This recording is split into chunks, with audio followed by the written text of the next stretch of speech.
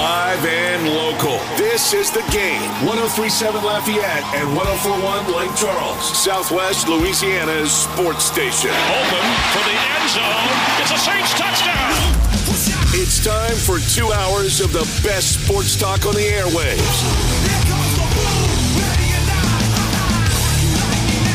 Here's your host, the Blonde Bomber, Jordy Holtberg. Good afternoon. You know what kind of day today is. Oh, you go ahead, say it. It's a Chamber of Commerce Friday, March the 3rd, the year 2023. What a gorgeous, beautiful day. Hope you've had a chance to enjoy some of it. The weekend's supposed to be just like that. Perfect weather for an LSU baseball team that's ranked number 1 in the nation. 4 games in 4 days. I don't know what you're going to get out of Butler and Central Connecticut State.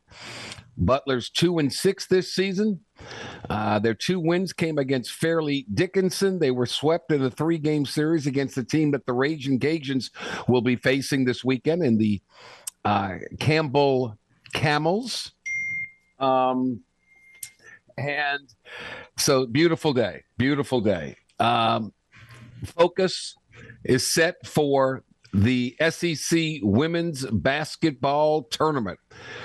Arkansas fell to number 1 ranked South Carolina today, 93-66, wasn't even close. In the second game of the morning session, Ole Miss, the 4 seed, leads Texas A&M, the 13 seed, 33-24.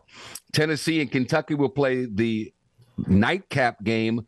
Before that, it will be LSU versus Georgia. We'll head out to Greenville, South Carolina for a live report with Patrick Wright here in just a few minutes. As this is another matchup where the 2 teams met earlier in the season, and Georgia gave LSU its biggest scare other than the South Carolina loss. They led by as many as 5 going into the fourth quarter. LSU had to rally, send it into overtime, and eventually won it 82-77. Angel Reese enters tonight's game looking to break a record. She's currently tied with Sylvia Fowles at 27 double-doubles for the most by an LSU player in a single season. She had a double-double in every game except for 1 this season, and that led the league in scoring and rebounding through the regular season. Just because it's basketball season and baseball season starting up doesn't mean it's not going to be busy elsewhere. LSU softball at the Judy Garman Classic at Anderson Family Field in Fullerton, California. LSU took on Michigan already today, and they got a 2-zip shutout. Allie Kilponen tosses her 3rd shutout of the season in the 2-zip win over Michigan. Meanwhile, it's a busy weekend for Brian Kelly and his staff. At least 24 prospects will be in to visit, most of them for the 2024 class and a few for 2025 and beyond. The headliners include Jonathan Daniels of Pensacola, Florida, the nation's number 1 ranked offensive tackle, Casey Poe of Lindale, Texas, the number 1 interior offensive lineman in the country. Both of those are 2024 prospects. Tigers are also getting a visit from the nation's number 1 quarterback for 2025, Bryce Underwood of Bellevue, Michigan. LSU will also host Maryland offensive line graduate transfer Mason Lunsford. Maybe he's an added piece of depth for this year's class should he choose LSU. So stay tuned.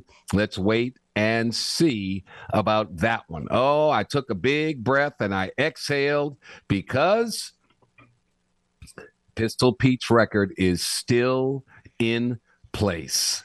Antoine Davis from Detroit Mercy needed 26 points yesterday to pass Pistol Pete for the all-time scoring points record. Pete had 3,667. Davis in a quarterfinal loss in the Horizon League tournament to Youngstown State scored 22 points, 4 shy of the number he needed to pass Pete. So Maravich's record remains intact despite the fact that, no offense, Antoine Davis, you played 61 more games. You have a 3-point shot.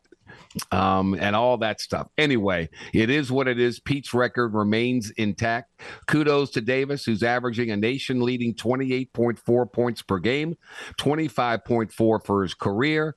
Of course, Pete has the record at 44.2 points per game. So a record that stands, and I don't know how anyone is going to surpass it, because you'll have to stay for a long, long time if you do so. Oh, Nick Saban's whining and complaining in speaking to a media member,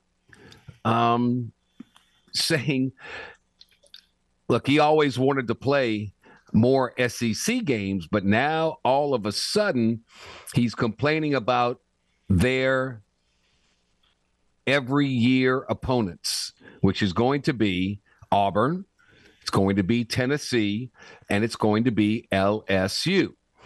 The Auburn game is a rivalry game, so you got that for sure. Tennessee's been a long history of their rivalry, and LSU and Alabama for the past 10 years has been much, or beyond, has been much see TV. So the SEC was expected to choose a team's 3 permanent opponents based on primary and secondary rivalries, geographical footprints, and most importantly, balance and parity. The conference is using a 10-year success metric to strike the fairest blend of permanent opponents for each team. Well, LSU's been really good for 10 years. Auburn is a rivalry. Tennessee has not been good, but now all of a sudden they are, and Nick's whining a little bit. He said, quote, they said they did a 10-year whatever. Well, some of those years, Tennessee wasn't as good as they've been in the previous 10 years, but now they're as good as they used to be before those 10 years. So we got 3 teams. 2 of them are in the top 10. The other is in the top 10 a lot. Look, historically, over 25-year history, and the 3 best teams in the East are Georgia, Tennessee, and Florida. You look historically at 25 years, Alabama, LSU, and Auburn are the 3 best teams in the West. So we're playing them all. Okay, come on, Nick. Chill out, relax. It is what it is, and let's move on from there. The Ragin' Cajuns begin their Sun Belt Conference tournament play on Saturday. They're the number 2 seed. Southern Miss is the number 1 overall seed. Bob Marlin's crew will play Georgia Southern in Pensacola, 7:30 tomorrow night. Remember, it was a year ago the Cajuns got to the finals in the Sun Belt Conference tournament, came up a little bit short as they lost to Georgia State in the Sun Belt Finals, and Georgia State got the automatic bid to the NCAA tournament. Well, the Cajuns have been shooting for this opportunity all year long. They're 23-7. They'll play a Georgia Southern club that lost to the Cajuns 94-87 in Lafayette, despite leading the Cajuns by 19 points at halftime when they shot 69% from the field, 67% from downtown. So we'll talk about that later on in the program. The Pels are back in action tonight, taking on the Golden State Warriors, 2 teams that were basically going in opposite directions. The last loss for the Warriors came on February 23rd at Los Angeles against the Lakers. They lost by 13 since then. They've beaten Houston, Minnesota, Portland, and last night they beat the Clippers 115-91. So they're riding a 4-game winning streak. Meanwhile, the Pels lost to the Lakers, lost to Toronto, lost to the Knicks, lost to Orlando before finally bouncing back on Wednesday with a 121-110 win over Portland. So a big win for them. The Pels will be without Larry Nance, Jose Alvarado, Zion Williamson, Josh Richardson. Jonas Valanciunas is day-to-day. The Warriors are without Andrew Wiggins, Andre Iguodala, and Steph Curry. The Pels have won They lead the season series. They play 4 times a year. They lead the season series 2-0, winning both games at home, 114-105 back on November the 4th, and 128-83 when the Warriors rested Steph, Klay Thompson, Draymond Green, everybody. They beat them by 45 points, 128-83. So tonight is a huge game. When you look at the standings, the Pelicans are in the 10th seed, tied with the Utah Jazz at 13 games behind the Denver Nuggets. The Lakers are 1 game back at 14. The Pelicans are a half a game out of 8th, 1 game out of 7th, game and a half out of 6th. Speaking of 6th, that's the Dallas Mavericks. And what a night they had last night as Luka Doncic and Kyrie Irving combined for 82 points. Luka with 42, Kyrie with 40 in a Mavericks win. That's what they expect. Can they continue that day in and day out? I don't see how. But for one night, it was pretty good. The Golden State Warriors, without Steph Curry for all this time, have moved up the charts. They're in the 5th seed at 33-30, 11 games back, 1 game behind the 4th-seeded Phoenix Suns. So big game tonight in hoops. All right. We'll take our first timeout of the day. When we return, we'll head to Greensboro, South Carolina, site of the SEC Women's Tournament, where tonight LSU faces Georgia. The voice of the LSU Tigers, Patrick Wright, joins us next. Tune in every weekday at 8:15 a.m. and 3:15 p.m. for the LSU Sports Update, presented by Tibbs Trailers here on The Game. 103.7 Lafayette and 104.1 Lake Charles, Southwest Louisiana's sports station. We are back on this Friday, March the 3rd, day 3 of the SEC Women's Tournament. We're in the quarterfinals. Earlier today, South Carolina had no trouble beating Arkansas 93-66. We're in the half of the second game of the morning session with the 4-seeded Ole Miss Rebels leading 13th-seeded Texas A&M 40-29. Coming up at 5 o'clock our time, thanks to beating Auburn yesterday 63-47.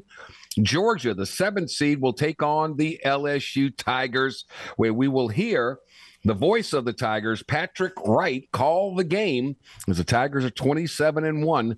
Georgia, of course, gave LSU a big scare back in Baton Rouge not too long ago. The Tigers had to win it in overtime. Patrick Wright joins us from Greenville, South Carolina. Good afternoon, Patrick. How are you, sir? Hey, Jordy. Things are all good here in Carolina. All right. What's that arena look like? Is it any good? It's a little older arena. It's a hockey arena. There's ice down under the court, so your toes get a little bit chilly. Good number of South Carolina fans were here earlier. Tennessee fans always show up, and some LSU fans are going to be there as well. So tomorrow and Sunday are going to be the big days, especially with South Carolina, who is kind of the home team. But Athens, Georgia is only about 90 minutes from here as well. So I think we'll see a good Georgia contingent. But it's always an event that draws well, and lots of anticipation, even though South Carolina is the odds-on favorite. You could make a case for LSU and for Georgia and Ole Miss, the team that's playing right now as well. Yeah, Ole Miss really playing well. Kentucky won it all last year. Nobody thought they would do that, so who knows what happens. Kim Mulkey says, look, we really don't have anything to play for. We're going to be a number 2 seed in the tournament, and that's the most important thing. But let's do something we didn't do a year ago. Let's win at least 1 game in this tournament. To do that against Georgia, what does LSU have to do? Well, sometimes in tournaments you get a good draw. Sometimes you get kind of a rough draw. 3 teams tied for 5th place. It was Alabama, Mississippi State, and Georgia. Mississippi State got the 5 seed. They were upset last night. Alabama got the 6 seed. They were upset last night. The way the tiebreaker shook down is Georgia, who is probably, in my opinion right now, the 3rd best team in the league, even though they're the 7th seed. That happens to be who you play tonight. So I think, kind of a rough draw. It was the team that gave us our biggest scare. As closest to a loss we came besides the South Carolina game. Georgia, the team, they play good defense. They are 8-2 in their last 10 games. Their only losses were to LSU in overtime and a couple of weeks ago to South Carolina by like 12 points. They gave them a good game. They've won all their other 8 contests. They're a good defensive squad. Their offense has been a little rusty lately. They only scored 63 on Auburn last night, but they held them to 47. And here's the thing. Out of all those 10 games I just mentioned, the only opponent that shot above 40% against Georgia is South Carolina, who shot 42%. LSU is, I think, as good as LSU's assistant coaches are, Bob Starkey namely, they're going to break down that game film. They said, as gameplay went on, they had a hard time figuring out what Georgia was doing to them defensively. I hope with a chance to study it a little bit more, they can come up with a good game plan tonight and see if they can do some different things, especially offensively. I got you. Patrick Wright with us. Is it a 3-2 zone? Is it a matchup man-to-man? Whatever it was, it puts an emphasis on shooting the ball from the perimeter. And for me, Alexis Morris has to come up big tonight, and she's certainly capable of it. Well, and she's been a little streaky of late in that Georgia game. You'll remember back, she got off to a really bad start shooting the ball. Yeah. In fact, she only finished, I believe it was 5. I'm looking at the number 5 out of 16, but she hit the big 3 in overtime that gave LSU the lead. If she's hitting her mid-range and 3-point shots, LSU's going to be in good shape. In that game, though, LSU was only 6 out of 23 from the arc. Yeah. Oh, excuse me, allergies are good here in Carolina right now. So LSU's going to have to shoot from the outside a little bit. And the other thing, and we watched Georgia last night, they got some points in transition off of misses in that the game when we played them. They had 3 different times where they had players wide open on the other end after an LSU miss. So they've got to clean that up a little bit also and keep Georgia out of easy buckets in transition. Make some free throws tonight. You missed 17 of the 45. I mean, you went to the line a ton against Georgia. Yes.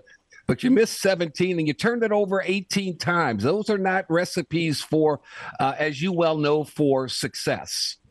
And that's the one thing that I'm most encouraged by is it, because LSU has been an okay free throw shooting team, not great, but they've been in the low 70s. That's okay. 28 out of 45 in that game. If you shoot your normal percent in that game, you probably win by 7 or 8 in regulation. And if you hold on to the ball and not turn it over, you probably win by a couple more than that. So that's the easy answer is to improve those 2 areas, and you should be okay. Yeah, I'm with you, Patrick Wright, in Greenville, South Carolina, 5 o'clock tip, LSU versus Georgia, followed by the rivalry, it is, with Tennessee and Kentucky. We had talked about this before, and I said after certain teams lost, I would have been shocked if LSU wouldn't move up a line to the number 1 seed line. It just looks like nothing's going to cause that to happen unless LSU gets to the finals and beats South Carolina. And then maybe, just maybe, they'll improve LSU. But for some reason, they're not too high on the Tigers this year because of that non-conference schedule. But my goodness, the net ranking is right there where you need to be. Yeah, but they bumped Maryland up in the bracketology today. And I really can't argue with that. Maryland is a hot team. They got a lot of really good wins on their resume. So I'm not as concerned. I'll tell you what concerns me. And I know Coach Mulkey said that LSU's not really playing for much. I want to avoid being number 7 or number 8 overall because that puts you – and I don't think they would put LSU at number 8 because that would match them with South Carolina in an Elite 8 matchup. But if you're a number 7 seed, you match up with Indiana. I think South Carolina and Indiana are the 2 best teams, and they're a little bit heads above everybody else.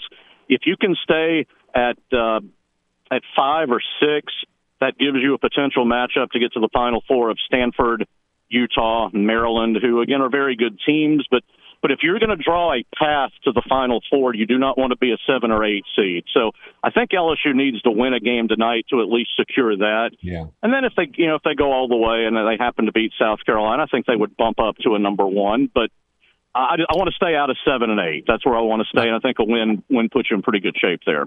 That is great. Great analysis on that. Angel Reese looks to break a record tonight. She's tied with Sylvia Fowles at 27 double-doubles. What did Georgia do to her, if anything? They didn't stop her from getting a double-double. Did they contain her a little bit?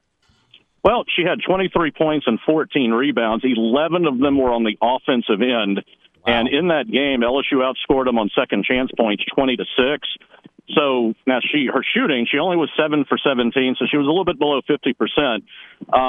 They pretty much played her straight up, but they played her tough. They've got big physical people down under, but they could not keep her off the offensive glass. So, if Georgia, we talk about what LSU's got to do different. Georgia's got to figure out a way, easier said than done, to keep Angel Reese from getting 11 offensive rebounds tonight. Diamond Battles, that's the girl you got to keep your eye on, right? She had 22 points, 4 rebounds, 3 assists, 5 steals against LSU. She's one of the best players in the league. Yeah, and she was first team, and last night against Auburn, she had a smooth 18 points. Did have 4 turnovers, but she hit 3 threes, and the player to watch too is a kid off their bench, Alicia Lewis. She came off the bench last night, 34 minutes, had 12 assists. And in the game against LSU, she came off the bench and had 7 assists and a couple of steals. So she's just a feisty little guard that's going to get after it and is going to put a lot of pressure on our ball handlers. So Alexis Morris is going to have her work cut out. They got a couple between Battles and Lewis. They can put some pressure. Is Jasmine Carson the key tonight with her outside shooting ability? If she's on, y'all are tough to beat. If she's not, could cause a problem? Well, I think we need a third scorer. The last couple of games, that's been LaDasia Williams, post player who's been in double figures all the last 3 games. LSU shot 0 of 14 from 3 against Mississippi State on Sunday. I'm hoping that has been washed away from the memory because you never want to go into a game 0 for 14. I think as long as LSU gets that third score, I think Reese is going to get her points. I think Morris is going to get her share. Somebody else has got to do it. Lately, it's been Williams. If it can be Carson today, that would be great. Or if, Flauget has, give you 12 or 14 points as well. Because in that first game, she had a really difficult time. She played 29 minutes, but only hit 1 bucket. That was the game where she hit all the clutch free throws at the end, but she only made 1 bucket. So you got to have a third, whoever it happens to be. There's nothing like tournament time, conference tournament time, and then the big dance coming up. It's a fun time.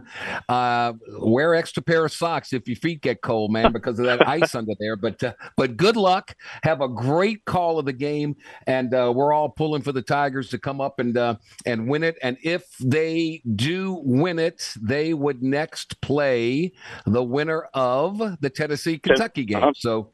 Yep, that would be around 6:00 tomorrow afternoon. Perfect deal. Perfect. Thank you for your time, man. Have a great game. Hey, Jordy, real quick, softball got a win out at California against Michigan, 2-0. Alec Kilpona got a shutout today, so I want to throw that in as well. Would you rather be on the ice in Greenville or in the sun in California? I mean, it's tough to pick. They're chilly. They're in about the upper 50s out in Fullerton. So I think the ice here is just fine. Patrick Wright, basketball, softball, does it all. Thank you, man. Good luck to the Tigers today. All right, Jordy, we'll talk soon. All right, we'll take a timeout here. When we come back, we'll shift gears. Larry Holder of The Athletic will join us next. This is the Jordy Holberg Show on the Game. 103.7 Lafayette and 104.1 Lake Charles, Southwest Louisiana's sports station. Your home for the LSU Tigers and Houston Astros. We're brought to you each and every day by ShopRite Tobacco Plus discount outlets. If you can't shop right at ShopRite, man, you just can't shop right at all. By Dux, cleaning America's air from the inside out. By Eon, the premier touchless robotic laser body contouring device that helps you lose those unwanted inches along with permanent fat reduction. Eon of Lafayette, Baton Rouge, and Mandeville. By the Louisiana Lottery, you can't win until you start playing. By DC's Little Capital Exxon, everything under the sun in their store, including a true soul food deli with the best cheeseburger you've ever tasted. And by Cajun Chef. Turn up the taste with Cajun Chef hot sauce. Every day is a Chamber of Commerce kind of day when you're listening to the Jordy Holberg Show. This is the Game. 103.7 Lafayette and 104.1 Lake Charles. Your home for the LSU Tigers and Houston Astros in Southwest Louisiana. It's 33 minutes after the hour and some change. It's a great time to welcome in our next guest from The Athletic, the one, the only Mr. Larry Holder. Larry, it's been a day and a half or so. How have you been, sir? Look, you're right, and it's but look, we're still in terms of the NFL, we're kind of in the the old same page pattern as the combine goes down and waiting for free agency. So yeah, look, it's been a minute, and yet look, I think we're at the good point to talk about where we're going to go.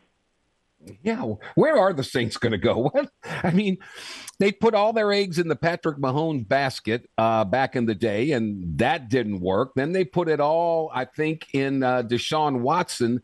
That didn't work. It sure seems like they're putting all their eggs in the Derek Carr basket.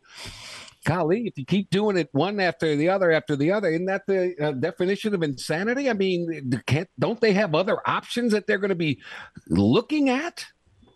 Well, not at this point in terms of, look, you mentioned some eggs in the baskets, and they struck out still. I do think, though, that they're at the point at this juncture in the franchise that they know they do not have a quarterback. They know they do not have a franchise quarterback. And so what do? So I feel like that they are going to be willing to maybe go a little bit further than what they might want to in terms of salary, this, that, and the other. But still, when you look at it, they need one. They have faltered without one for the last 2 years. We know that Andy Dalton is not the future. We know that Jameis Winston is not the future. We know that Taysom Hill is not the future. So they've got to basically go after it. And I'm curious to see how far they dive into, quote-unquote, being after it. But still, when you look at it in that sense, it is – if they don't land Derek Carr, then what do they do? And so when you do that, it's a troubling situation, needless to say. Yeah, you know more about the NFL than I could ever imagine knowing. But I remember going into last season, with all these great expectations. I thought, man, this roster's really good. If Jameis Winston can just be a good, serviceable quarterback, they got a chance to win. Now it seems like they need to refresh their roster. They're so far away from being a serious Super Bowl contender in the blink of an eye. Am I wrong there? No, you're not wrong. Because, look, you know me, like we've talked for a long time on the radio where I was just dealing with Saints and LSU and all this stuff. Now I've been covering the NFL for the last year or two. And the Saints are just blah. I mean, sadly, that's what they are. They're just blah. And, look, I get the rabid fan base here, and I get it, but they're just totally blah. And if you go 7-10 or 8-9, and I mean that's not going to be good enough. I mean it's just not. And so, what is your expectations? I think that's part of it. I mean, I know the Saints want to be a championship franchise. Well, guess what? There's only a few teams that have quarterbacks that can make that happen. And guess what? The Saints are not one of them. So they are scrambling, and I think we're in the point where if you're a Saints fan, you've been seeing how fortunate you were for so many years, even when Drew Brees was great and the defense sucked and they still went 7-9, but still, you at least had a chance. Like at this point, they are scrambling, which is why I feel like they are going to go as much all in as they can for Derek Carr. They have to.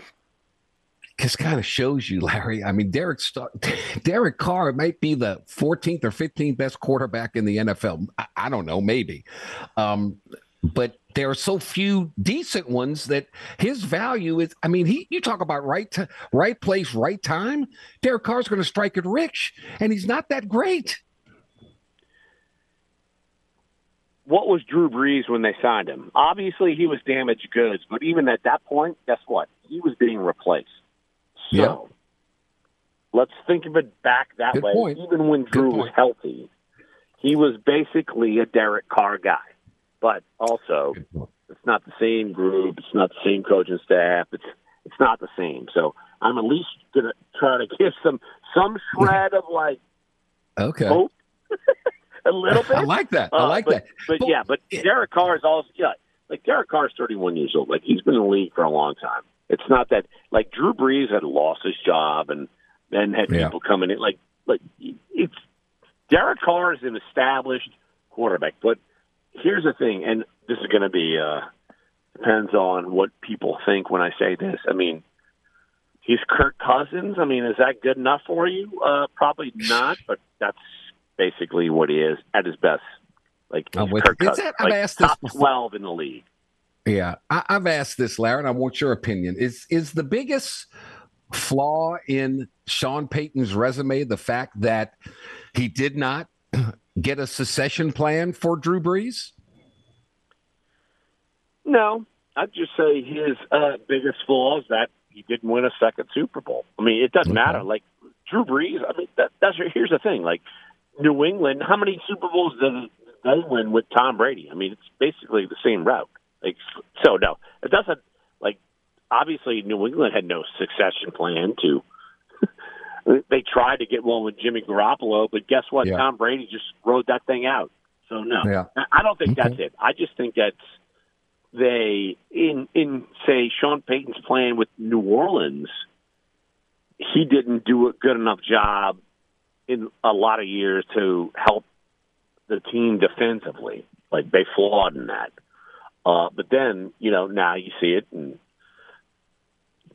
Sean's going somewhere else, and he's got – but here's the thing. As me, what I cover now, I am extremely curious to see how he deals with Russell Wilson because he's won Super Bowls, he's done this, done that. I'm extremely curious to see about that, but which is sadly because, I mean – you know me, I live in Algiers. I'm a guy. I live in New Orleans. So, and I'm just like, what are the Saints? I'm like, I don't have a lot of interest in them, which is really sad, honestly. Yeah, I mean, they went from one of those teams you talk about to a team that nobody's talking about, and rightly so. So we'll see. And I mean, I just get the viewpoint that Sean Payton saw this coming down the road, and he said, I'm going to get out of here before I become damaged goods. I'll sit out a year, and somebody will still want me and pay me a ton of money, but this thing's heading south. That's what it seems to me. Yeah, I agree. I mean, when you look back at it, and through that season, he's like, dude, I'm not doing this again. Yeah. So, I totally agree. Look, he's one of the smartest guys I've ever met in football. You say whatever you want about him, but guess what? I think that was part of it too. Like, let's get a new challenge, but you saw the writing on the wall. Drew's gone. I got to deal with this. We cannot get a franchise quarterback. And so here's the thing. Like, Dennis Allen's sitting here. Look, I think he's still a really good coach. I mean, people are going to, poo-poo on him, and I get it. But still, if you have no quarterback, you're toast. Can't win. Yeah, so you I can't think win. the Saints are going to go and make every valiant effort. There's a reason why they went after Deshaun Watson last year when he was toxic. There's no way they run it back with Andy Dalton, do they? I mean, they may keep Andy Dalton, but there's no way they run it back. How do you present that to your fan base? I don't think you can, which is why I think they're going to go get Carr and get him. Like, I think that's what's going to happen. But still, it's just. But other teams are in the same boat. I mean, what if Aaron Rodgers magically stays in Green Bay, which I don't think is going to happen. Like, I think he's going to be gone. So that would help. That was my next question. Could you sit in a room of darkness for 4 days? The fact that I had to follow when he was in darkness and when he was not, I hope he just stays in darkness for like 2 years and then comes out and he's got all this gray beard and he's done. Like, I'm good with him being in darkness. I'm with you. So you think he leaves Green Bay? They're not going to trade him to an NFC team, so he's got to go AFC, I would think, right? So right. That's the thing. I think it's going to be the same route as just like Brett Favre. Left. I mean, yeah, exactly. It's weird.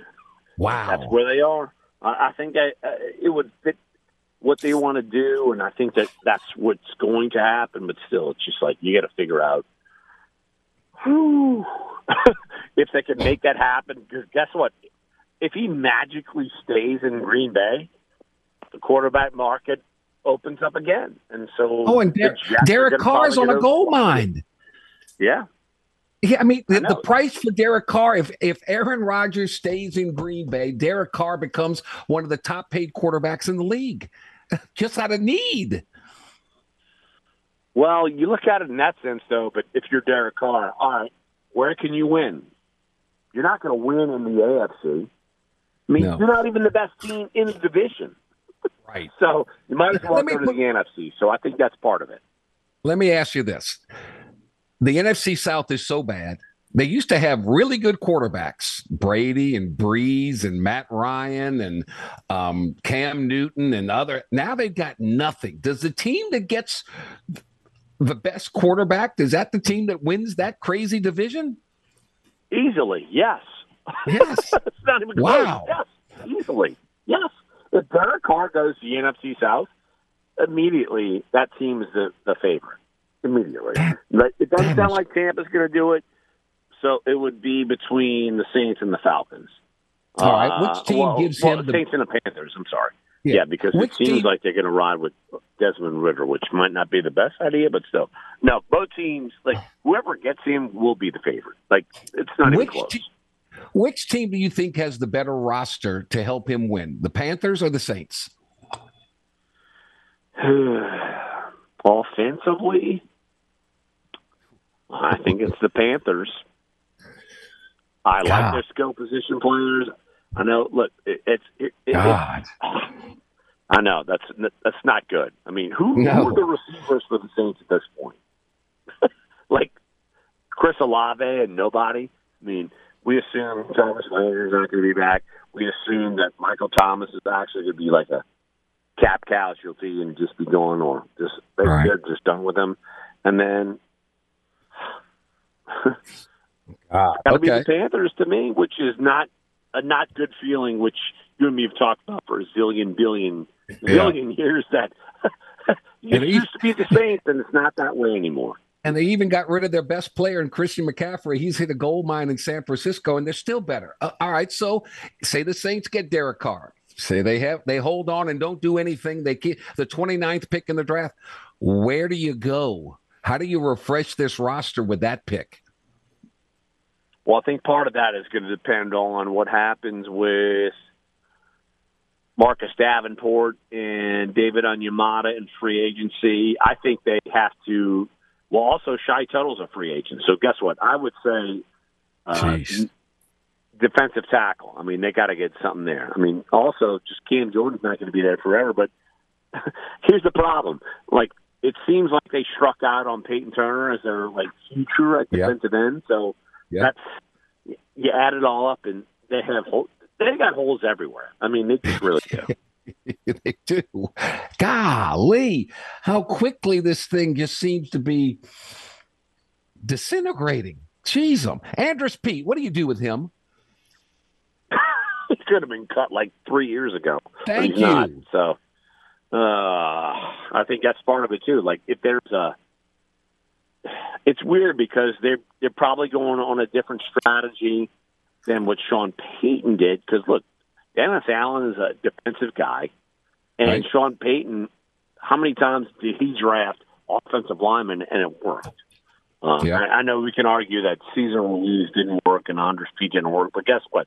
They still had very good offensive line, but it also helped when they had a quarterback that was one of the fastest ones to get rid of the football. So it's kind of a byproduct. So it's Jordy, I mean, we could sit here for like 3 hours and go through this and have no solutions. That's the problem. It does not present last year I thought the Saints would be really good and LSU would struggle. Well, I was completely wrong on that one. I'm sticking with LSU to have a good year and the Saints to struggle. I might be right on this one this time. Maybe. We'll unless they get Derek Carr. Imagine if they get like Derek Carr and all of a sudden Jerry Rice is a wide receiver. I'll take him at 50. Let's go. Wow. Yeah. Coach, cheese them. All right, Larry Holder. My goodness gracious. You survived Mardi Gras, but you're not a big Mardi Gras fan because your kids aren't anymore, aren't a big fan of that. So good for you. Man, it was some nasty weather on like Friday. Jeez, that was bad. But we all survived, and you survived, and the draft is free. The new year is coming up. So, God, it never ends, and everybody's waiting to see what Aaron Rodgers is going to do. And then when that domino falls, here we go. The race is on. Thank you, as always, my friend. I appreciate it. You got it, Jordy. No, but I'm a big St. Patty's Day. Like every weekend this month, Yes. St. Patty's stuff. I'm like a psychopath over here, including working. Catch you some cabbage, right? Catch you some cabbage, but they can't be throwing those hard fruit anymore. Now, you can't be doing that. No more potatoes. Don't launch No the more potatoes. Don't do it. That's it. Don't do it. Hand the cabbage. Hand them the cabbage. Larry Holder, The Athletic. Thank you, sir. We'll take a quick time out here. We'll come back with much, much more as we wrap up our number one next. This is the Jordy Holberg Show on the Game. 103.7 Lafayette and 104.1 Lake Charles, Southwest Louisiana's sports station. Your home for the LSU Tigers and Houston Astros. The monster trucks are coming back to the Cajun Dome. The toughest monster truck tour returns March 17th and 18th. And the Game, 103.7 Lafayette and 104.1 Lake Charles, has a VIP package to the toughest monster truck tour. Enter in the Game Rewards Club at 1037thegame.com. A VIP package includes 4 tickets, access to the pit area, a merchandise certificate, and lunch with the truck drivers on that Friday. The toughest monster truck tour is coming back, and you could win a VIP package courtesy of the Game, Southwest Louisiana sports station. Don't agree with what Jordy has to say? Not to worry. He's always open to a healthy debate. Well, Dean, I'm glad that you asked that question. Actually, I'd like to jump in and take that one, Jimmy, if you don't mind. Have at it, Hoss. Give us a call on the hotline at 337-706-0111. Now back to more of the Jordy Holberg Show on the Game. 103.7 Lafayette and 104.1 Lake Charles, Southwest Louisiana's sports station. All right, welcome back. It's 54 minutes after the hour on this Friday, gorgeous March the 3rd. Boy, every indication appears that the Pac-12 is going to be gone down the road as their media rights future remains uncertain, and the Big 12 has jumped in, and they renewed contact with 4 Pac-12 schools: Arizona, Arizona State, Colorado, and Utah, as the television contract negotiations for the Pac-12 continue to flounder. Look, Washington, Oregon, they're about to go to the Big Ten. You can book that. I mean, the Pac-12 is, man, they're faced with networks, streaming partners that have already outlaid significant capital acquiring sports rights, may not have the appetite for a reduced league that doesn't have USC and UCLA in it. And Big 12 Commissioner Brett Yormark made no secret that he's interested in westward expansion. So it looks to me the Big 12, the Pac-12, wow, USC, UCLA already going to the Big Ten. The 2 schools are projected to make at least $30 million more annually by joining the Big Ten. So why the 4 corner schools, why wouldn't they consider leaving the Pac-12 to go over to the Big 12? I mean, it just makes perfect sense. And what's going to happen with the ACC? Florida State, Clemson already with the revenue gap. It's the SEC, the Big Ten, and maybe the Big 12. I mean, it's just seems to be the way it's going. So don't be surprised if you get, again, these conferences down the road get bigger and bigger and bigger. Florida State, Clemson, North Carolina, Miami. Sure sound like teams that could come to the SEC in the future. I can see it happening as big as Dallas. So we shall see. Coming up, hour number 2 of the program, we'll hear from head baseball coach Jay Johnson of LSU as they get ready for this weekend series. Talk about some of the things he learned about his club after the big win in dramatic fashion against Texas in Austin. So we'll hear from him at the top of the hour. George Faust will join us from KLFY, All Things Ragin' Cajuns baseball team. On the road, basketball team trying to win it all in the Sun Belt Conference tournament. The women's team got ousted, so the men trying to carry the mantra. And then George Becknell, James Mesh, and I will talk about a variety of topics, make some picks along the way as well. That's all coming your way. Hour number 2. In the SEC women's basketball tournament, it is becoming a blowout. In the fourth quarter, Ole Miss leads Texas A&M 66-44. Hour number 2 after this. Live and local. This is The Game. 103.7 Lafayette and 104.1 Lake Charles. Southwest Louisiana's sports station. Open for the end zone. It's a Saints touchdown. It's time for 2 hours of the best sports talk on the airwaves.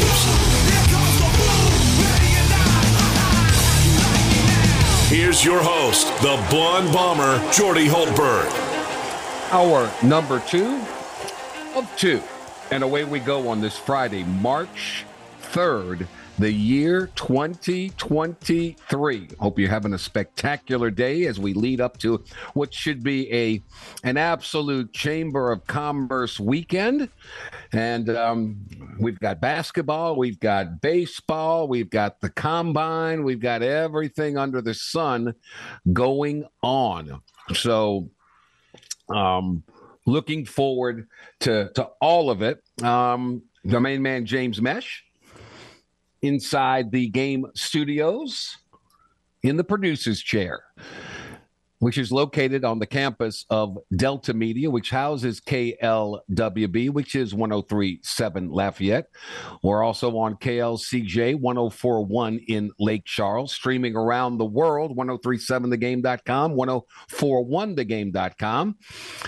And if you're in the Acadiana area, you can turn your television set on because we are simulcast on Stadium 32.3, 133 on LUS Fiber. The Game hotline, 337-706-0111, 337-706-0111. With Texas and Oklahoma joining the SEC in 2024, the league moving closer to the necessity of deciding on a scheduling format for football. The plan with the most support is 9 games with 3 permanent and 6 rotating opponents for LSU. According to sources involved in the scheduling process, the Tigers' 3 permanent opponents will be Alabama, Ole Miss, and Texas A&M. So the SEC has not made anything official yet, and a formal vote is yet to be taken on whether to even go from an 8 to a 9-game conference schedule. But because of television and the amount of money that's being paid by ESPN for the rights to the SEC, they're going to command it. Although the possibility still exists that the SEC will stick with an 8-game schedule with 1 permanent rival and 7 rotating games per year. I just don't see it. I think 9 is the way to go. LSU baseball back in action this week as they take on Butler and Central Connecticut State. Butler are the Bulldogs. We know them because of basketball. And Central Connecticut State, they haven't played a game yet. The Blue Devils, they're playing Butler right now inside Alec Box Stadium, Skip Bertman Field. But Butler and LSU will tee it up tonight at 6:30 p.m. Jake Johnson met with the media yesterday and talked about some things. First, the last soundbite we have, James, here's Jake Johnson's thoughts on the matchups this weekend. Yeah, this is a good weekend for us. You're seeing 2 very veteran teams facing a really good starting pitcher tomorrow night. So really competitive. Older players positionally for both teams. So this isn't just hey, chalk it up, show up and win. We have to play well. We're going to have to play well to win, number one. Number two, talking about this, being a mission, improvement on a daily basis is a foundational thing for us. And there's some things that we need to improve on, which I'm excited about to get out there today and work on and then take them into the weekend. Strikeouts? Yeah, that's a yes and no, to be honest with you. There's a reason why we're a little high. There's actually a couple reasons why we're a little higher.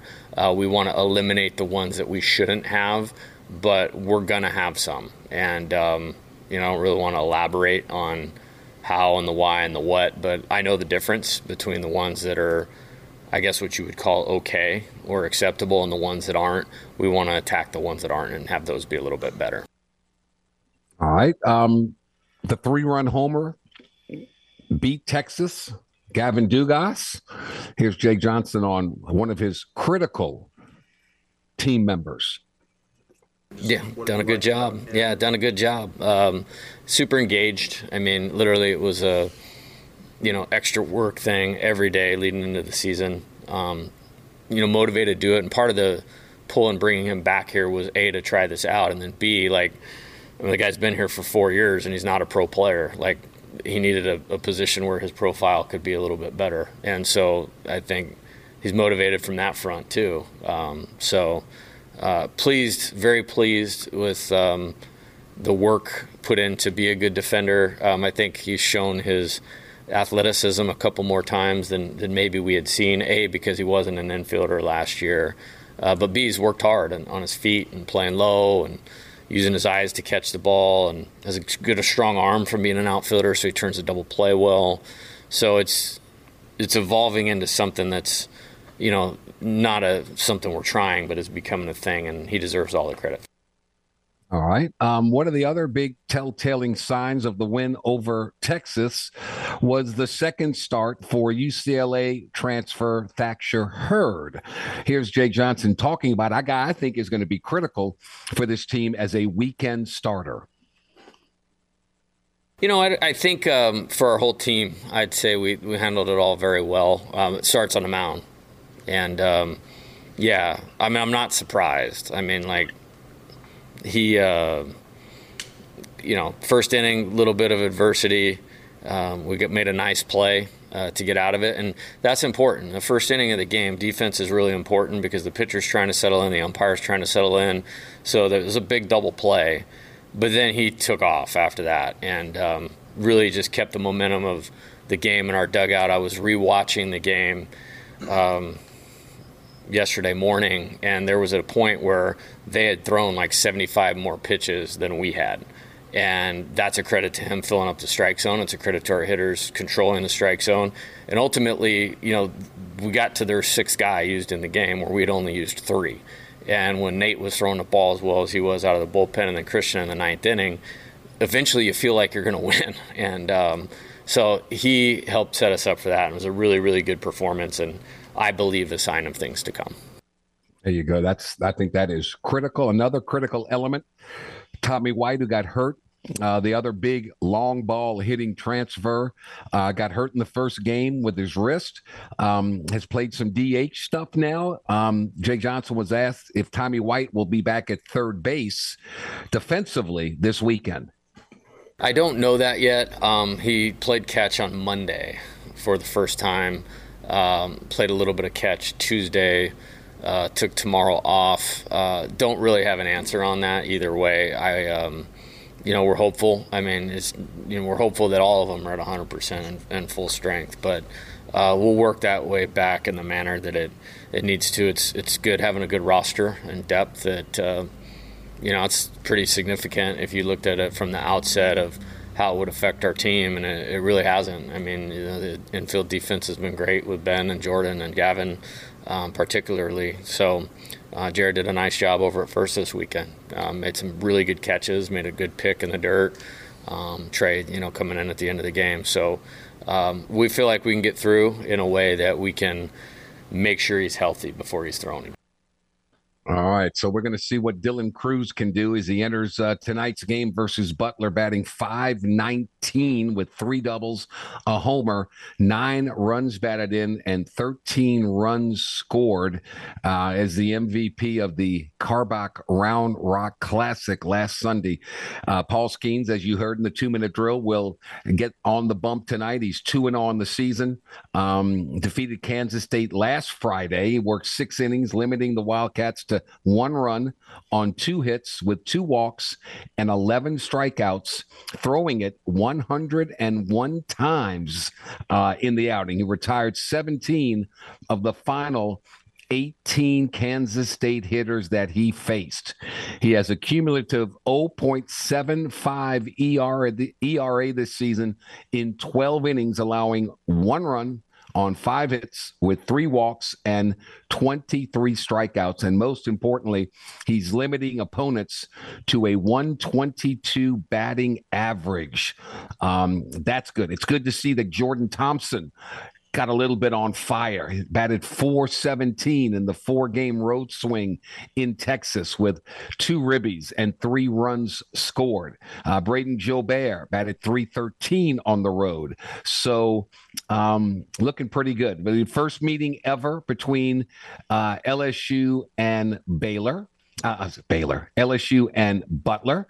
LSU 6-0 all-time against Big East Conference clubs. They're 3-0 against Villanova, 2-0 versus St. John's, 1-0 versus Connecticut. Actually, LSU and Central Connecticut State met once in the 2021 NCAA Eugene Regional. LSU got a 6-5 10-inning win over the Blue Devils in an elimination game. Wow. So there you go. Butler will throw left-hander Corey Bossaker today, who's not bad. Not bad at all. Crafty lefty. So there you have the LSU baseball report. You can listen to the game tonight. 6:30 pregame show at 6 here on 103.7 Lafayette and 104.1 Lake Charles. We'll take a quick time out here. The Raging Cajuns set on getting back to the Sun Belt Conference Tournament Championship game and then cutting down the nets. They'll begin their journey on Saturday. George Faust of KLFY joins us next. This is the Jordy Holberg Show on the Game. 103.7 Lafayette and 104.1 Lake Charles, Southwest Louisiana's sports station. Your home for the LSU Tigers and Houston Astros. Here at the Game, Southwest Louisiana Sports Station. Know you love our shenanigans on and off the air, and that was a shenanigan off the air by me. Didn't mean to, but we want to help. We want you to help us out. So go and subscribe to our YouTube channel at The Game Louisiana and turn that bell on so you can get notifications when we post our new content and game recaps.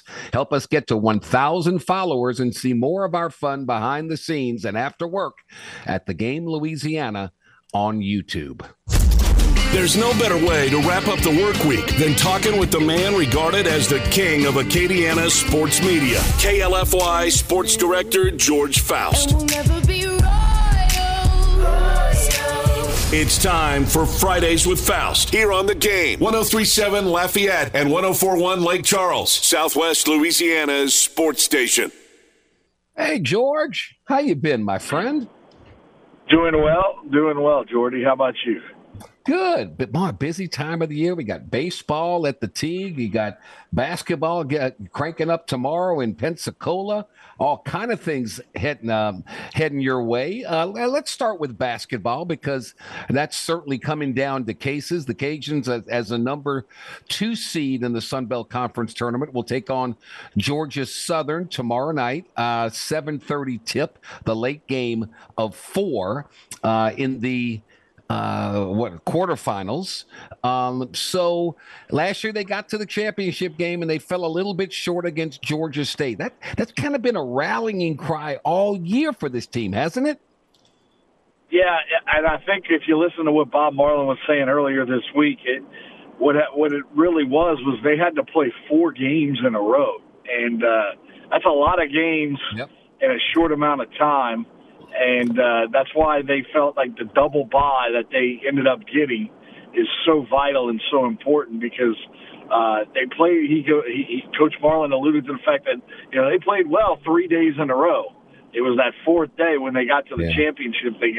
They were a little tired, a little sluggish, and just not able to perform at the top of their game. So in their minds, I think they're thinking, "Hey, we've got the opportunity to win this whole thing now.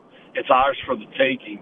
And you got to say, I mean, between Southern Miss and the Cajuns, I think that would be a nice little Monday final in the Sun Belt Conference tournament.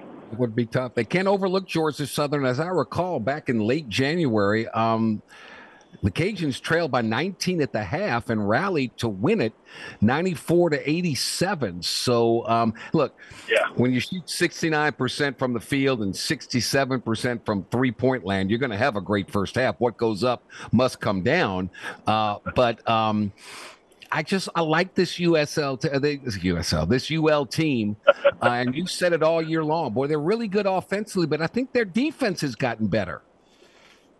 Yeah, look, I think you're right. I think they've kind of evolved is the word I'm looking for on the defensive side of the ball. They really. What's really impressed me though is the way Themis Folks has kind of taken up his role on this team, and he's the point guard. He's the guy that kind of controls the tempo. But we all know Jordan Brown's the superstar. But if Themis can have a big Sun Belt tournament, I think the Cajuns are in for a nice little run here because I really like the way he plays on both sides of the ball. Yeah, they've got scoring power everywhere. Good to have a point guard that can distribute the thing. But you said Jordan Brown's the star. Where does he rank in Ragin' Cajun basketball history in your mind? Sure, that's actually a pretty good question. In modern times, I guess what I consider modern would be since I got here. Let's say about from 2000 to now. I think he's probably second or third, top three for sure. You got Elfrid Payton, number one, no doubt about it. And then you have Sean Long. But then there's guys like I think he fits in right there. I think 2, 3. I think Elfrid's got the hold on being the best player that I've seen the Cajuns play. Obviously, if you go even further back into the 70s with Bo Lamar and those guys that were just Tony. Dominant. I think those guys are overall they're the peak, right? They're those were the guys that were the most dominant in Cajun basketball history. So he's up there, definitely top 10 for sure all time. Probably top 5, top 3 player. In the past 20, what are we in, 23? Past 23 years or so. I know there was a guy named Michael Southall that was a pretty good ball player back in the day, in the early 2000s. He just had some trouble staying on the court as consistently. So, but I definitely, then there's guys like role players like Brad Boyd. He wasn't a role player. He shot the lights out with of the threes. But then they have other guys like that weren't as predominant. Brad Boyd was. I don't want to slight Brad there. He'll come get me if I do that. But dude can shoot the rock. In fact, he has the most threes at the Humphrey Coliseum. He scored, I think he hit 9 3-pointers at Mississippi State, and that was the record up until about a year ago. And I think it got tied a couple years ago. He and I were talking about that. But anyway, so back to the question, Jordan Brown, probably top 5 in the last 20 years, top 10 for sure of all time that I know of. Well, if they are successful in beating Georgia Southern Saturday at 7:30, they would head to Sunday's semifinals at 7:30, and they would play the winner of number 3 seeded Marshall and number 11 Texas State. So championship game Monday night in Pensacola. So I got to give Bob Marlin credit where credit's due. I have been critical at times, but he's got this team playing and playing well, and I'm thrilled for him, and I wish him nothing but the very, very best. As we shift over to baseball, Matt Deggs' crew is 6-2 overall on the season. They opened up winning 2 out of 3 against Rice on the road. Then they swept 4 from BYU at the Teague before losing in Lake Charles to McNeese the other day, 5-4. Now they face the Campbell Camels starting tonight at the Teague. Tell me about this Cajun baseball team from what you've seen so far. I'm really impressed with the way that they attack the baseball. And, I was watching an LSU game to I'm going to parallel something here. And I was just impressed with how LSU, obviously, they're the number one team in the country, but they attack the ball. And so I was at the BYU. I hadn't seen the Cajuns live, right? And so they came back from Rice, and I go cover the first game of the BYU series, and I was – that was a good win for them. It was a tight game, and it was a one-run game, and the Cajuns are 5-7 in one-run games this year. They've had a lot of those. But then in the second game against BYU, you saw, they put up some runs. They weren't. I think a lot of them came via small ball, but still they were doing the things they needed to do. And it really, they did it with some defense and some the pitching, and then timely hitting, and that's something that Cajun baseball has been built on for years and years under Coach Robichaux and moving forward here. But Matt Deggs' teams are going to be able to create some offense. And that pitching staff is where they're gonna hang their hat as well. I really like Jake Hammond. That guy's kind of the guy that I think is going to be their Friday night starter for much of the night, much of the year. He's a guy who's a winner. He's a winner, and that's what Coach Deggs likes. I mean, LSU Eunice, he won that. He was at LSU E when they won a national championship. I think he's got that winning mentality. You want to surround yourself with winners, then he's your guy. And I just think what they've been able to do, that Brendan Moody kid has come in and played. He played phenomenal in that first night he pitched against BYU. He was quite impressive. Coach Deggs talked about him after the game, saying, he's a Brahma bull. When he gets out there, he looks like a Brahma bull, and he throws his strikes with. What did he say on Monday? Something like cruel intentions or something along that line, where he was talking about what he liked about the way Moody pitches, and he throws strikes with the intent to destroy or something like that. It was very. Wow. It was a memorable quote. I'm just, losing my mind at 47, Jordy. But I really like this Cajun baseball team. I think this Campbell team is going to be a good test for them, though, because according to Coach Deggs, they're a top 30 program in the country. So we'll see. They're 6-1 on the campaign, and we'll see what happens as they get on the bump tonight, starting at 6:00. You mentioned Jake Hammond; he's on the hill for the Cajuns. Cade Kuehler, a right-hander, will be on the mound for Campbell. So we'll see. Early on, very, very early on, but I know one thing for sure: it's going to be a very tough conference, and the Sun Belt Conference Championships, May 22nd through the 28th, and then the NCAA Regionals, June 2nd through the 4th. So there you go, man. How was your Mardi Gras experience this year, big guy? Oh, we had a great time. The wife and I, we always venture down to New Orleans for Endymion because that's where we met. So, and I stayed with my mom, got to hang out and hang out with my mom for a little bit, and all that good stuff.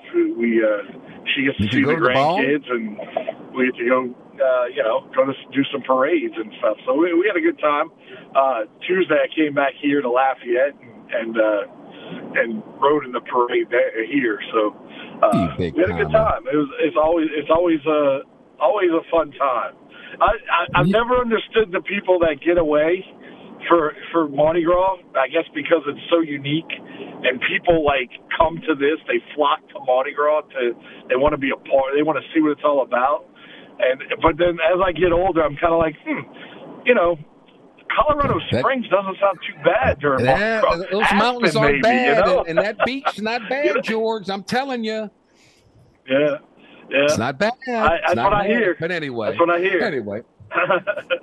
To each their own. To each their own. I'm glad you had a good time, buddy. Always fun visiting with you. It's a busy time of the year. Got all kind of sports all converging at the same time. So check out KLFY, Mr. Faust and Company. They'll give you the best highlights throughout the course of the week and weekend. Thank you, my friend. All right, Jordy. Thank you. Talk to you soon. All right, we'll take a timeout. When we come back, George Becknell, James Mesh, and I will pontificate after this timeout. This is the Jordy Hultberg Show on the Game. 103.7 Lafayette and 104.1 Lake Charles, Southwest Louisiana's sports station. Your home for the LSU Tigers and Houston Astros. Brought to you each and every day by ShopRite Tobacco Plus discount outlets. If you can't shop right at ShopRite, you just can't shop right at all. By Dux, cleaning America's air from the inside out. Eon, the premier touchless robotic laser body contouring device that helps you lose those unwanted inches along with permanent fat reduction. Eon of Lafayette, Baton Rouge, and Mandeville. By the Louisiana Lottery, you can't win until you start playing their multitude of games. By DC's Little Capital Exxon, everything under the sun, including a true soul food deli, home of the best cheeseburger your mouth has ever tasted. And by Cajun Chef. Man, turn up the taste with Cajun Chef hot sauce.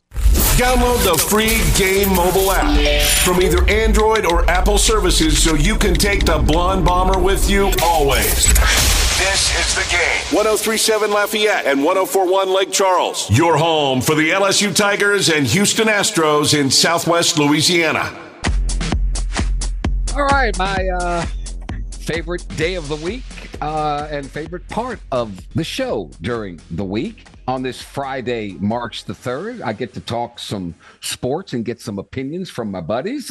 James Mesh back in the Game Master Control Suite, and George Becknell, kind enough to join us on a Friday. I don't know where George is now. They're no telling what part of the world George is in.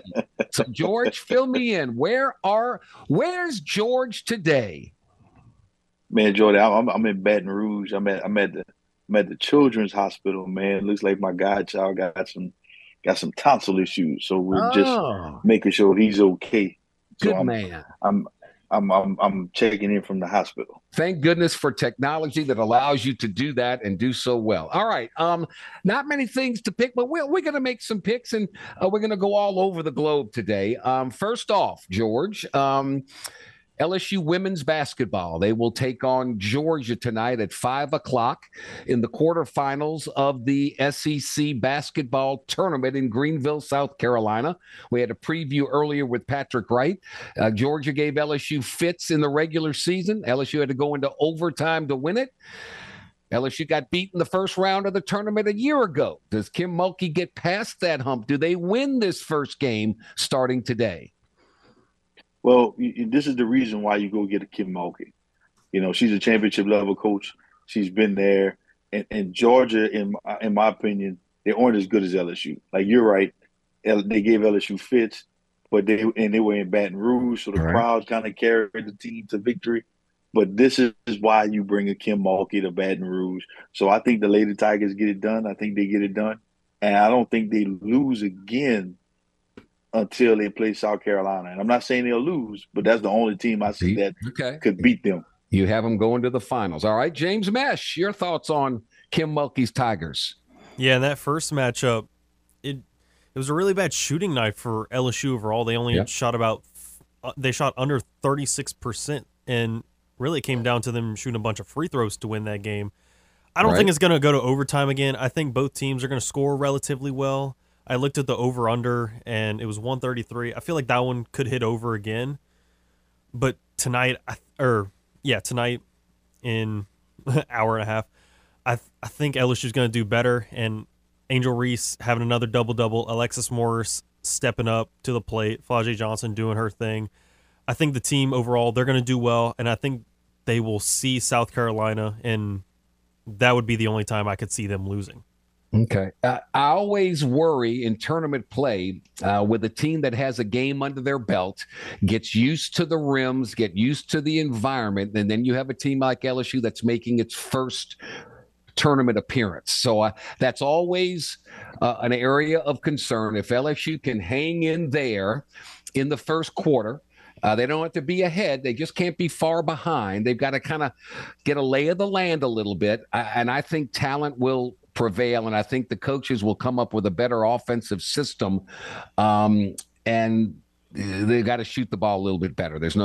Again, you got to keep your stars on the court. You can't get them in early foul trouble. That's always the key. But I'm with you. I think LSU wins this thing, and I think they get to the SEC championship game, and then all bets are off on that one. LSU baseball coming off a win, George, against Texas. Now they've got some teams that aren't very sexy. Butler and Central Connecticut State, 4 games, 4 days. I guess the operative question is, does LSU sweep the 4?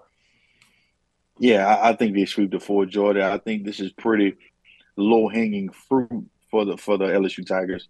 But I like these type of games, though, because I feel like you might be able to see some guys you may not normally see in some different situations. So I look forward to watching these games. But, yeah, Jordan, this is low-hanging fruit. Expect the Tiger team to be focusing and just come out and get all 4 of these games and get with their lives. So, yeah, they get the sweep. I'm with you, James. This is kind of like a SEC tournament or a regional feel where you play 4 games in 4 days. I guess the biggest test is you see who your pitching staff is, how you utilize your bullpen. That's the most important thing I get out of this weekend. Yeah, testing your bullpen, see where they're at. I'm also kind of wondering, to me, I'm not necessarily worried about the sweep itself. I'm kind of just curious at an over-under number of how many times are they purposely going to walk like Dylan Cruz. Yeah, that's what, because I mean he's hitting 565 so far on the season, and even in that one game against, who was it? I can't remember who it was, but it was earlier. It was last week. I think it was Southern. They'd walked him 5 times. 4 or 5 times. It was like, let him do it. in these 4 games of the next 4 days, how many times are we going to see Dylan Cruz get walked, especially if the offense is rolling? Give me your guess. Let's go. I'll put over under on in total 7.5. 7.5. Okay. I'm gonna take the under on that. We'll see. All right, that's good. See, James, very good. All right, back to the NBA. Pelicans with a surprising win at Portland. Now they got to go to Golden State tonight. Warriors, 4 straight wins. They're right up in the thick of things, and they've done it without Steph Curry. It's just a really good basketball team, and you got to play them at the Chase Center. Can the Pels get 2 in a row and get this West Coast swing under their belt? What do you think, George? Jordan, their back's against the wall at this point, so I think they get it done. You know, I'd want to play a Golden State Warrior team without Steph Curry. You know, and if you look at it, this is a team that we had high expectations for all season. We were like, they could be a 4 or 5 seed very easily. They're in danger of missing the play-in right now. Yeah. So it's one of those games where your back is against the wall. There's no Steph Curry. Let's get focused and let's go get this win. So I think they do it. I think they win. I don't think they win by a lot, but I think they get it done. Hey, it doesn't matter. 1 point is as good as 50 points. So it is a win. Right. James Mesh, what say you? Sure, the Pelicans have plenty of injuries, but I mean, so have a lot of teams. And the biggest issue has been with them is their inconsistency. You see nice wins like they had against Portland, but that's against Portland, who's 12th in the West. So overall, it's not a great thing. The Warriors, they're 5th right now, and they're starting to get healthy. They got Draymond back recently. They're going to have Steph Curry back soon. He's not going to be back tonight, but he's going to be back within the next couple of games, and they've been rocking ever since. Golden State's just more of a well-produced team, and this one being there, it's not at home for the Pelicans. They've struggled more on the road this year. I'm going to have to go with the Warriors. 26-7 are the Warriors inside their friendly confines. They're 7-23 on the road. 2 of those losses came in the Smoothie King Center. Golden State is going to get their 5th win in a row. The Pels are going to get back to 500. They're going to be 31-33 after this one. I don't like their chances. Pels aren't very good on the road. They're 11-21 overall. So give me Golden State. I hate to say it, but give me Golden State. All right. Bob Marlin's Raging Cajuns in the Sun Belt Conference Tournament. They got underway Saturday in quarterfinal play against Georgia Southern. They're the number 2 seed. Do the Cajuns make it to the championship game again, George Becknell? Of course they do. They go take care of business against Georgia Southern, and they go take care of it in big fashion. I don't think this game is close. I think they come out and they score a lot of runs. If I had to give you a score, I would say 9-2. No, basketball. Oh, my God. You're talking baseball. I'm talking basketball. I'm talking Marlin, baseball. Sun Belt Conference Tournament. I'm sorry. That's all right. They take on Georgia Southern. They get it done. In quarterfinal play. I think, okay. All right. Very good. James Mesh? I think they get it done, too. They had made it all the way there and one of the bottom seeds last year, and that was with a lesser squad. I think they do it this year. What's really going to come down to is, Jordan Brown, he's going to get a lot of attention since he was the runner-up in the Sun Belt Player of the Year runnings. So it's really going to come down to how well does Greg Williams play? How does Jalen Dalcourt play? How does the supporting cast look? And I think it's going to be enough for the Cajuns to get to the finals and actually win it this year. I like their offensive production. It's been there all year long. Their defense is getting better. I think they're motivated from what happened a year ago. I'm with you. Give me the Cajuns, and I think they cut the nets down on Monday night in Pensacola. I really do. So I'm hoping that's the case. Let's switch it over to football, George Becknell. He came out of the darkness. Aaron Rodgers, does he retire? Does he stay in Green Bay? Or does he go elsewhere? What's your best guess? Jordan, I think he plays because he's a drama queen. Like if Aaron Rodgers retires, there's no attention on it. Okay. So he's going to play football. But I where think the Packers are done. I think they're ready to move on from this Aaron Rodgers saga. If I had to put money on it, I think Aaron Rodgers is going to be a New York Jet. Okay. Big Apple, big market in New York. They're a team that needs him, that's going to put up with his crap. I think he'll play in the Jets. Isn't it ironic? He goes to Green Bay, sits behind Brett Favre. Brett Favre leaves. Where does Brett Favre go? The New York Jets. Aaron Rodgers, if he leaves, he goes to the New York Jets. Wouldn't that be? And then I guess he's going to go to Minnesota after that and come play the Saints in the Superdome. How crazy is that? And look, the Saints are going to win the Super Bowl again. Oh, God. It all starts with the Green Bay Packers domino. I like it. How about that? All right. James Mesh, George thinks he's leaving Green Bay. What do you think about Aaron Rodgers? It'd probably be perfect timing if it was if it went in that for him to go to the Vikings, and then by that time Kirk Cousins, I think, would be done with his contract. So then you can move on. Right. That'd be hilarious time if that all worked. But for me, I think after he got out of it, I heard a clip from Jim Rome with Aaron Rodgers talking about it. He said he just loves playing football, and he's like, I really enjoy being a football player. So I think he's coming back, and not only that, I think he's going to stay with the Packers after all of this, after making us think, oh, he's leaving. I think after all that, it's going to be anticlimactic, and he's just going to go back to the Packers. He doesn't seem like the type to really enjoy being in the New York, being in the Big Apple, having all the spotlight on him, because he's talked about it before. He's like, anybody that says they have a credible source to me other than me, they don't know what they're talking about. So that just tells me he doesn't like having his information out there all that often. So if he were to go to the Jets and be in the Big Apple, then he wouldn't be able to have that anymore. He'd have people in his neck 24/7. $60 million reason to play. $60 million. I don't care how much money you got. $60 million, you're going to go play. I really wonder if he goes to the Green Bay Packers and says, hey, look, man, I want to come play with you again. I wonder if the Packers say, you know what? We're tired of it. We're going to move on with Jordan Love, and we're going to trade you, and we're going to get a king's ransom for you. I wonder if I don't know what the Green Bay Packers are thinking, but it's sure, in listening to their GM, it sure seems to me, I get the inkling that they may not want him anymore. And that's hard to say, but he's a great quarterback, but he's only won one Super Bowl. Only won one. Hadn't been back since. So he's on the back nine of his career. I think, oh my gosh. I think the Packers are going to relinquish. I think they're going to say, okay, let's run it back one more time. That's what I think they're going to do. All right, which leaves Derek Carr, George Becknell. Who's Derek Carr suiting up for next year? Well, if Aaron Rodgers goes to the Jets, that takes the Jets off the board. I think Derek Carr goes to the New Orleans Saints. All right. All indications look to me is the New Orleans Saints. And honestly, it makes the most sense. The Saints go get a Jameis Winston last year. You know, they found out the hard way a guy like Jameis does not fit within the offense.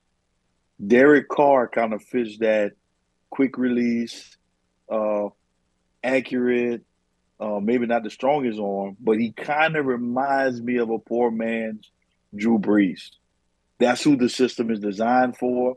It makes sense. Okay. He's going to be affordable to a certain degree. I mean, how affordable is a quarterback, but he's not going to break the bank like an Aaron Rodgers, so you'd be able to keep the roster intact. Derek Carr in New Orleans makes sense to me. All right. I think he's going to be a Saint. James Mesh, Derek Carr. If Aaron Rodgers is to stay in Green Bay, then I think Derek Carr is going to end up going to the Jets. But if Aaron Rodgers does go to the Jets, then I think Derek Carr is going to go to the Saints because, I mean, you've already visited New Orleans and you talked with them 3 times. I feel like at that point, if you talked with them that much, you have genuine interest in one another. Either way, Derek Carr is going to make way more money than he is worth. Way more money. All right, we shall see. We shall see. We shall see. LSU permanent opponents, it appears, is going to be Bama, Texas A&M, and Ole Miss. In 2 seconds, George, good or not good? Not good. Why we have to play Bama? Like for what? Because that's TV money, baby. James Mesh, Bama, A&M, Ole Miss. Yes or no? Yeah, I see no issue with it. Okay, it is what it is. All right, well, George, thank you, buddy.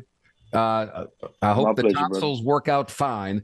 We'll take our final timeout, come back, and wrap this bad boy up. Stay with us. This is the Jordy Hultberg Show on the Game. 103.7 Lafayette and 104.1 Lake Charles, Southwest Louisiana's sports station. Your home for the LSU Tigers and Houston Astros. It's the crawfish time, and the Game. 103.7 Lafayette, 104.1 Lake Charles is giving you a chance to win everything you need to throw the ultimate crawfish boil party.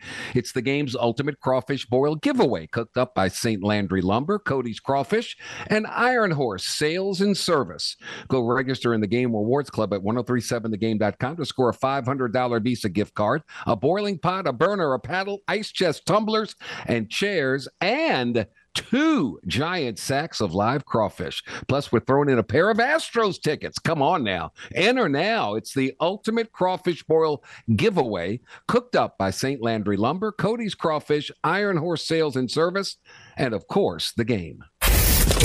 Jordy Hultberg is known far and wide as the Blonde Bomber for the perfectly feathered golden mane he rocked back in the day at LSU.